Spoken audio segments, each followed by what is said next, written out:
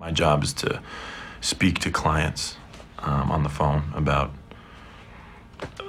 quantities and type of copy or paper.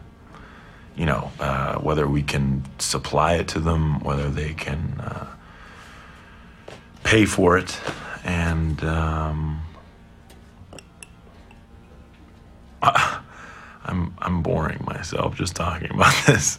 Our high school guidance counselor used to ask us what you would do if you had $1 million. Didn't have to work. And then invariably, whatever you'd say, that was supposed to be your career. So if you wanted to fix old cars, then you're supposed to be an auto mechanic. So what did you say?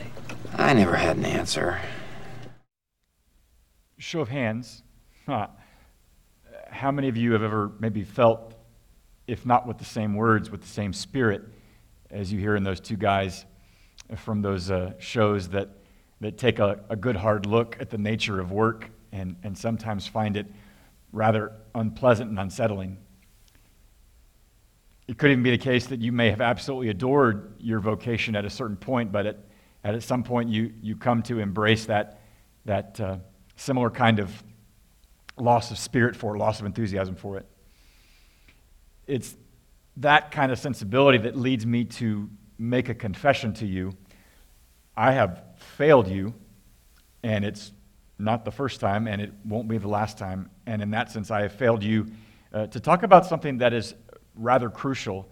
And as of this Labor Day, this is my 4th Labor Day with you in this family, and I have never as yet spoken to something that has to do with what we're thinking about this weekend and what we'll refrain from doing Monday and what we're all doing in this hour together. And part of my confession to you comes from a lament that was issued by a British author of the 20th century. Her name was Dorothy Sayers. She was a playwright. She was a theologian. She wrote fiction. And about work, from a Christian perspective, she said this: "In nothing has the church so lost her hold on reality as in her failure to understand and respect the secular vocation. She has allowed work and religion to become separate departments and is astonished to find that, as a result, the secular work of the world is turned to purely selfish and destructive ends, and that the greater part of the world's intelligent workers have become irreligious, or at least uninterested in religion. How can anyone remain interested in a religion which seems to have no concern with 9/10 of his life?" You can't argue with that perspective that is out to say to me and to you what you and I attend to in this hour, on Sundays, on the Sabbath, is distinct, but it is inseparable from everything else that we do during our other waking and working hours. What does it mean to think about this thing that we call work, whether it is paid or unpaid, whether it is a vocation or whether it is volunteer, if the Lord is responsible for making us body and soul, then doesn't he have an interest in what you and I give our bodies and souls to in most of our waking hours? It's Labor Day. It's a day to break from work, but it's also a day to reflect on it. And we're going to let this day of rest be an opportunity to reflect on what we do when we're not resting. And the way we're going to do that is we're going to look at a passage that has everything to do, not with our work, but with God's work. The work that he does on our behalf, work that we could not do ourselves. And we're going to listen to what that work is, the glory of that work, and then try to flesh out the implications both of the meaning of our work and the manner in which we do so. So whether you are pre-employed or in this season unemployed, or in other seasons underemployed, or if you are, as they say, post-employed, I think we need to look this day in depth at what is the glory of the work that God has done on our behalf, and then to ask ourselves, how does that shape the way we think about the meaning and the manner of our work? So let's listen to what Paul had to say about midway through his letter to the church at Philippi. The central text for today is found in Philippians chapter 3. For we are the circumcision, who worship by the Spirit of God and glory in Christ Jesus, and put no confidence in the flesh. Though I myself have reason for confidence in the flesh also. If anyone else thinks he has reason for confidence in the flesh, I have more. Circumcised on the 8th day of the people of Israel, of the tribe of Benjamin, a Hebrew of Hebrews, as to the law, a Pharisee, as to zeal, a persecutor of the church, as to righteousness under the law, blameless. But whatever gain I had, I counted as loss for the sake of Christ. Indeed, I count everything as loss, because of the surpassing worth of knowing Christ, Jesus, my Lord. For his sake I have suffered the loss of all things, and count them as rubbish, in order that I may gain Christ. And be found in him, not having a righteousness of my own that comes from the law, but that which comes through faith in Christ, the righteousness from God that depends on faith, that I may know him, and the power of his resurrection, and may share his sufferings, becoming like him in death, that by any means possible I may attain the resurrection from the dead. Not that I have already obtained this, or am already perfect, but I press on to make it my own, because Christ Jesus has made me his own. Brothers, I do not consider that I've made it on my own, but one thing I do, forgetting what lies behind and straining forward to that which lies ahead, I press on towards the goal for the prize of the upward call of God in Christ Jesus. Peace to all of you who are in Christ. This is God's word. So just a little context, we are dropping into the middle of his conversation to those churches in Philippi. He is in prison, and he has in this letter already thanked them for their partnership with him. He has consoled them. Even though he's in prison, he in no way feels like his life or his ministry is constrained in that setting. He's also there to confront them. He hears about some dissension that has emerged from within the ranks, and he's calling them to humility. But what he does here in the passages we've looked at is primarily one thing, and that is to warn them. And he says there in verse 2, look out for the dogs, look out for the evildoers, look out for those who mutilate the flesh. He's talking about some who had also followed him to share the news of Jesus. They exalted the name of Christ. They preached Christ as had been crucified and had risen, and yet they are adding something else to their explanation of the news that Jesus had come to share and which Paul had come to share with them. They had come to say that to benefit from Jesus' work, you had to work to live out the fullness of the Old Testament law. That your work, in some sense, determined your share in Jesus' work on your behalf. And Paul, in language that could not be more strident, is denouncing that idea with every fiber of his being, with every mark of his ink quill pen on this letter. And you have to ask yourself, why is he being so denunciatory? Why is he so serious? Why does he call them dogs and mutilators of the flesh? Why is he so up in arms about it? Let me tell you why. If I had a table in front of me here and I had two glasses, and in one glass there was a clear glass of water, and in another glass was a glass of clear bleach, and I set that on the table, and then in walk your children to come, and they see these two glasses, which look to them almost identical. If either of them reach for the wrong glass, I know what you would do. You would say, don't! It's dangerous. It's toxic. That which looks entirely nourishing and good and will wet your whistle and help refresh you could actually be poison unto you.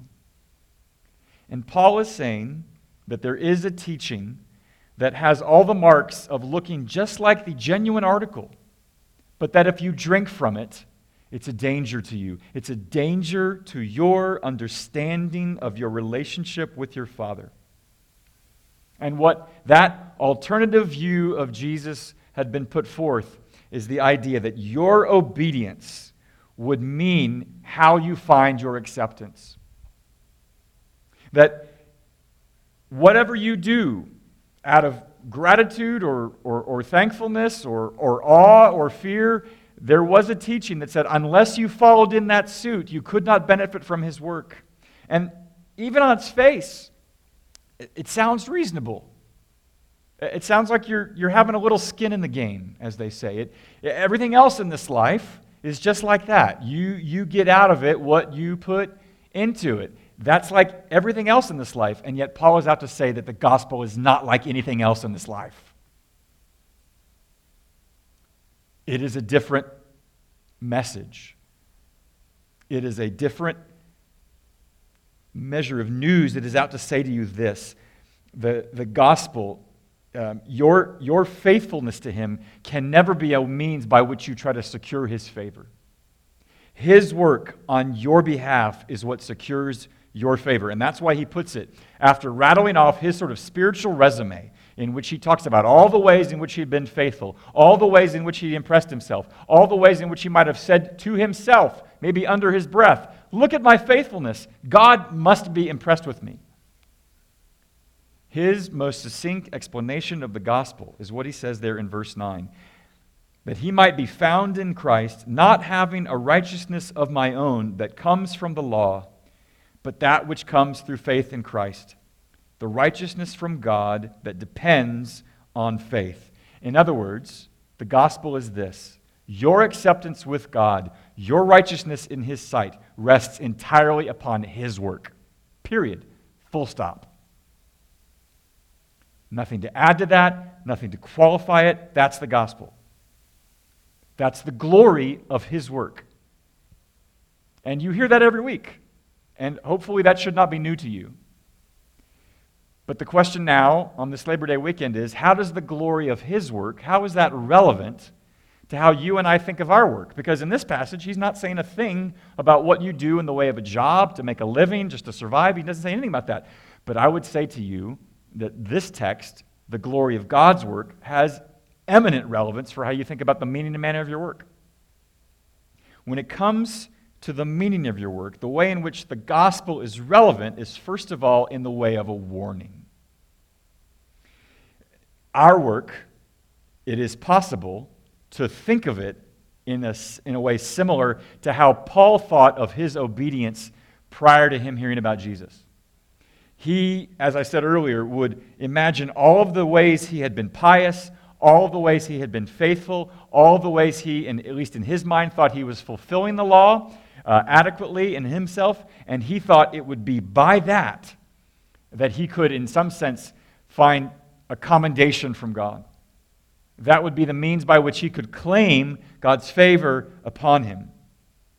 And yet what Paul is out to say to us is that there is a subtle but deep deception in how you think of the gospel in that way.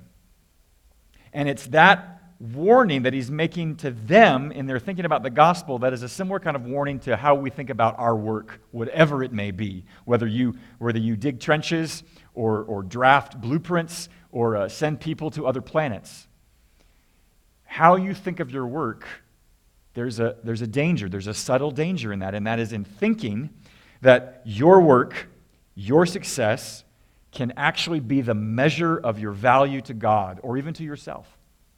That whatever reputation you gain from it, whatever the outcomes of your effort, what Paul would warn us of is that even though you may gain satisfaction from that, and that there's nothing harmful in that, and we'll think about that, we'll talk about that more shortly, more than it being satisfaction, the problem is you can turn that satisfaction into a substitute for what he's done for you. That your work in your mind can be a substitute for his work on your behalf. That however you think of your work can in some way lead you to believe that you really don't even need Jesus for any of it, and not even for your labor. And that is his warning to us. This Jewish Messiah tells this Jewish Pharisee that unless he sees himself as utterly dependent upon the work of that Messiah, then he has no part in him. And unless you and I conceive of our work as no substitute for him, we will end up making it a substitute for him. This Jewish Messiah is the one we must follow. And if you don't follow this Jewish Messiah, then you are liable to get caught between one of two Greek myths. Both of them you may have heard of. The first one is the Greek myth of Icarus. He's the son of Daedalus. He longs to fly. He makes these wings out of wax. He's able to soar up into the sky just like the birds. People warn him, don't get too close to the sun. And yet he forgets to heed their call. And the only thing that is governing him and his wings is his own ambition. He feels like he needs to submit to nothing but his own desire to be high and flying. Well, he flies too close to the sun. His wings melt. He falls. He drowns. He dies. That's the myth of Icarus. He would not submit whatever his desire for to fly was to reality that what it was. He was in submission to nothing but his own ambition. And when it comes to your work, if it answers to nothing more than your own ambition, then you are like Icarus. You will try to soar higher than you can, and in time you will discover that it cannot take you where you want to go, and if you think your work is a substitute for his work on his behalf, then you are Icarus. And your wings will melt. If you make your work your wings, you will fall. And that's the first Greek myth that you get caught in if you don't follow this Jewish Messiah. The second Greek myth that you're liable to is the Greek myth of Sisyphus. Sisyphus was a king. He sought to deceive the gods. The gods condemn him for his offense, and they punish him. They put him in a canyon, and the rest of his life he is condemned to push this large stone, far heavier than him, up. And the only way he can escape from this canyon is to finally push that rock upside one side of the canyon. And every time he gets close, the rock is just too heavy and it rolls back down, and he must do it all over again. And for the entirety of the rest of his life, he is caught in the despair of the impossible goal. He can never escape the canyon that he has been consigned to because he's never strong enough to get it outside of that canyon. What's the point in that? In work, in whatever your work is, there's always going to be someone that's bigger than you, that's faster than you. They're always going to be the $6 million man, bigger, stronger, faster. There will always be somebody that has greater credentials than you, that is wiser than you. When I was a drummer in a high school band, I was the drum captain of my team, of the band, and then I get to the University of Texas, and I try out for the Longhorn Band, and I discover and begin to ask myself, well, I must have not practiced very much because I was clearly among those who had a much greater caliber than I was. And in that initial shock of realizing I was not quite the one with the chops I thought I had, you feel hollow. You feel like nothing. And that's just a little taste of what you make yourself liable to if you try to turn your work into a substitute for his work. Because there will always be somebody that's greater than you, always be somebody that's better than you. And where you make your work your measure, the measure of yourself and the measure of how you are seen or acceptable to God or to yourself, it is like pushing that rock up every time and finding that you will never get it over the hump. That's the danger. That's the warning. That's the relevance of the gospel's work, the glory of God's work on our behalf, how it speaks to the meaning of our work. But how do you know? How do you know if you have made the meaning of your work too much as some sort of substitute? I want to show you a clip from This Is Us, where Randall, who has worked at a high-level corporation for a very long time and worked in the highest levels of management in that corporation, he's come to a realization about his work, and he comes time to make a change he never thought he could.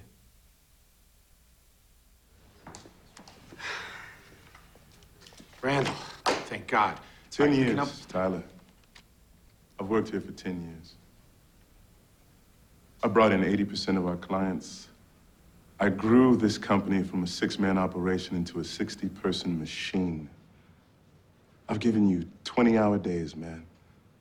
Like nights away from my wife and children. My father died, man. And on the day of his memorial, you sent me pears, which I'm allergic to. And you know this, because at the lunch where you hired me, we ate Roquefort salad and I went into anaphylactic shock. Randall, And along with the pills that could have killed me, you sent a card with a one-line Hallmark message and a typed-out signature from the team. And for all this, Tyler, I thank you. You see, for days, I've been plagued by this question. How do I honor my father's legacy? Then I realized I honor it by taking what I've learned from how he lived his life and having it shape the way I go on living mine. And so here it is, Tyler. I quit. Hold on. No hard feelings, man. I walk out of here in triumph. I came, I saw, I conquered. Sanjay, it's all you now, brother. Peace. What are you gonna do?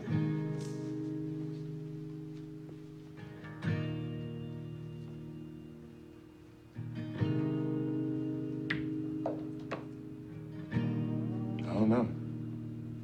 Maybe instead of running in the morning, I'll go for a walk. Slow it down a little. Talk to my mailman. That seems like a good way to start the day.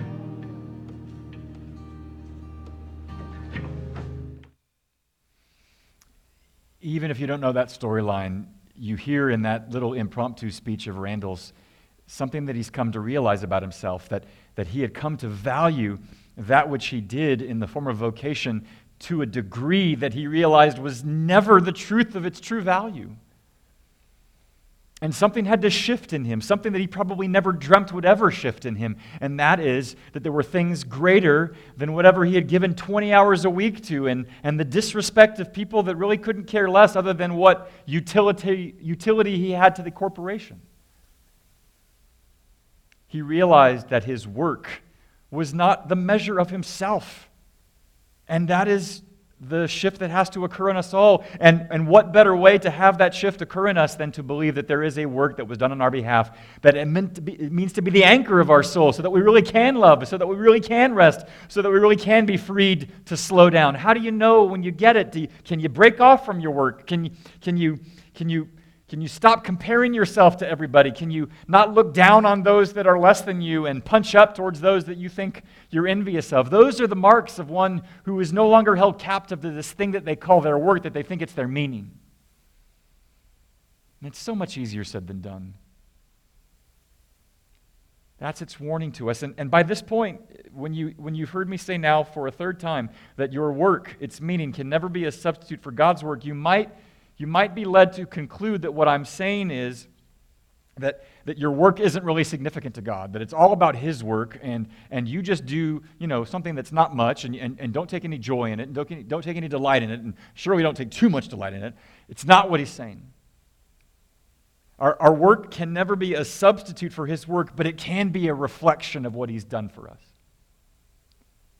That which He does in us and that which He does through us can actually be radiated out through us in what we do in our work. Look, what we are called to do and being made to work, it's only fulfilling what we first heard the instructions given to humanity in the mandate of Genesis 1.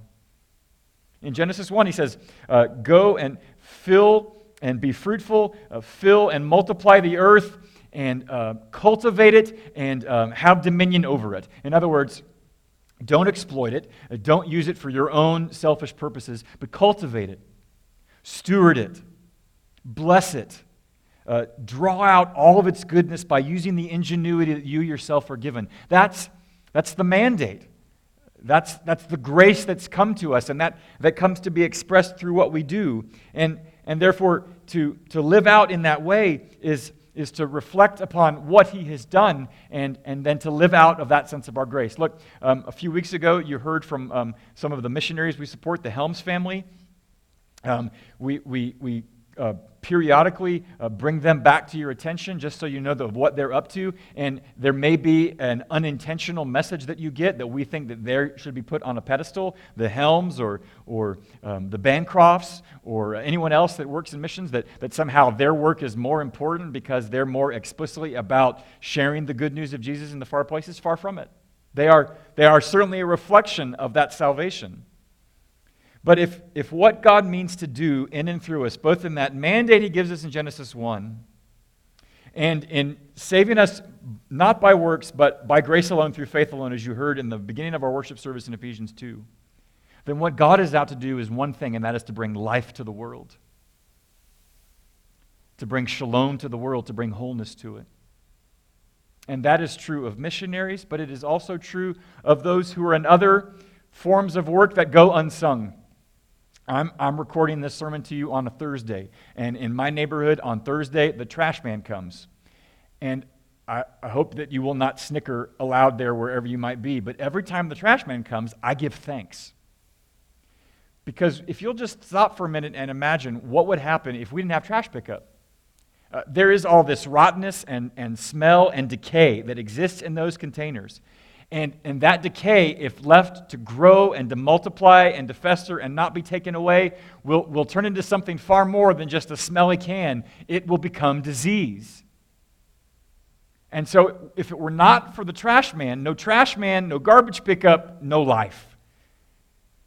He's bringing life. She's bringing life by just taking away my trash. And that is as much an effort to bring life unto this world as any principal or CEO. And if I might also say, as far as another unsung vocation goes, for those of you whose primary activity is raising children, it's not a paid job, it should be. The hours are unforgiving.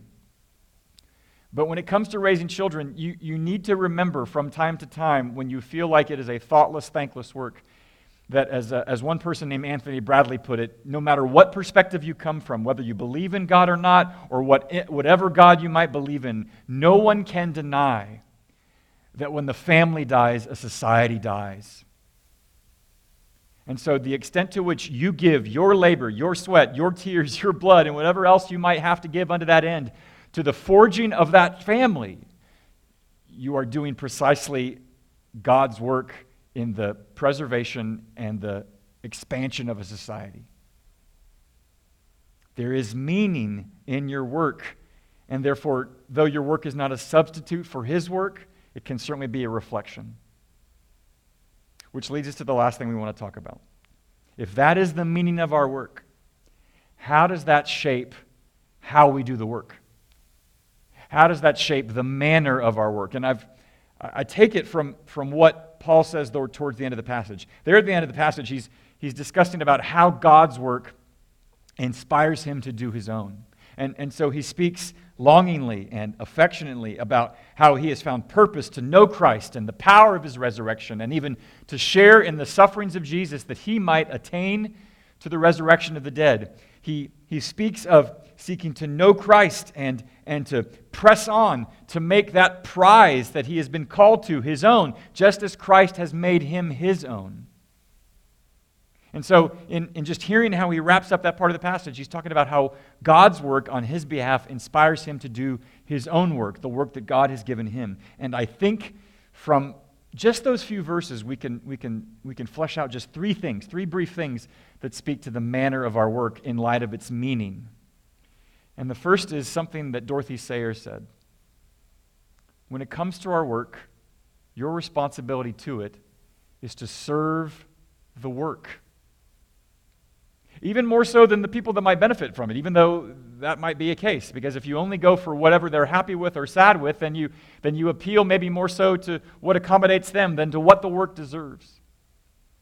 It's Charles Spurgeon who said, if you're a Christian shoemaker, your first priority is to make good shoes, to serve the work as it deserves. And so Dorothy Sayers, in an essay she wrote right in the middle of World War II, when she reflects on how prior to the war, so many bad habits had crept into to the culture of Great Britain, waste and knickknacks and people doing shoddy work, and then whatever work they did do, it never lasted, and people would just throw things away too easily. And then when a war happens, everybody has to sort of tighten up and dig in and prepare themselves and do the best work they could because it was for their own survival. And she was certainly gleeful about that way it had transformed the culture of work in her country, but she worried that after the war was over, it would just go back to normal, or rather back to the way it had been. And so she speaks about what it means to do right by the work when she says this: the worker's first duty is to serve the work. If your heart is not wholly in the work will not be good. And work that is not good serves neither God nor the community. It only serves mammon. If work is to find its right place in the world, it is the duty of the church to see to it that the work serves God and that the worker serves the work. Whatever you do in word or in deed, Paul says, do it as unto the Lord, as if it was for his sake, and to do so by serving the work. To those of you who work hard, may the Lord bless you and keep you in that work. To those who are in a season of frustration and what they might consider themselves to be underemployed, in which they have aptitudes and skills and passions and desires for which they have just not yet found occupation that suits those skills, in which they properly long for a different kind of work. May I say that both the longing for a different kind of work and maybe even the long-standing search for a different kind of work is not at cross purposes with serving the work that you still have in this moment. It may challenge you in very few ways, and yet in serving that work, you discover what it means to be faithful. And that's the second thing, the manner of this work. Not only do you serve it in the way that it deserves, but I think what he's also telling us is that you seek to learn something from the work in what it means to follow the Lord. That there's all manner of ways in which you discover what it means to be faithful and just doing right by what the work deserves. But there are plenty of workplaces in where it's just difficult to work. And you're in a setting in which it can be cutthroat and backbiting and people full of self-promotion and self-aggrandizement, and you can't be surprised if people who really have made their work a substitute for everything else to actually treat it in that way, and therefore treat everybody as just an impediment to getting there.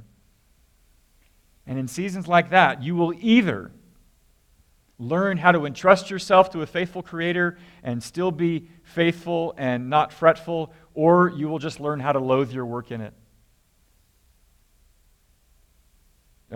Chadwick Boseman, is an actor who played Black Panther, and he died last week. He also played Jackie Robinson in the film 42. And a couple years ago, he gave a commencement address at Howard University in which he spoke of purpose and work and sometimes the setbacks and the sufferings that accompany you in the search for it and also in the fulfillment of it. Listen to what he said there to Howard University. Sometimes you need to get knocked down before you can really figure out what your fight is and how you need to fight it. Sometimes you need to feel the pain and sting of defeat to activate the real passion and purpose that God predestined inside of you. God says in Jeremiah, I know the plans I have for you. Plans to prosper you and not to harm you. Plans to give you hope and a future. Graduating class, hear me well on this day. When you have reached the hilltop and you are deciding on next jobs, next steps, careers, further education, you would rather find purpose than a job or a career. Purpose crosses disciplines. Purpose is an essential element of you. It is the reason you are on the planet at this particular time in history. Your very existence is wrapped up in the things you are here to fulfill. Whatever you choose for a career path, remember the struggles along the way are only meant to shape you for your purpose. I don't know what your future is, but if you are willing to take the harder way, the more complicated one, the one with more failures at first than successes, the one that has ultimately proven to have more meaning, more victory, more glory, then you will not regret it. Now, this is your time.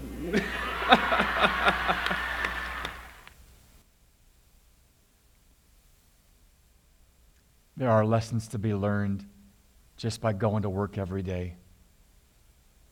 Learn lessons about what it means to follow the Lord and to know that in your purpose to glorify God and enjoy Him forever, the only way you learn how to do that truly is to face any number of obstacles and discover what it means to rest in Him rather than to be fretful. You serve the work. You learn what it means to follow the Lord in the work. But lastly, you always remind yourself about what is the true value of that work. And let me close by putting it this way. You were made to work, but you were made by and for the Lord.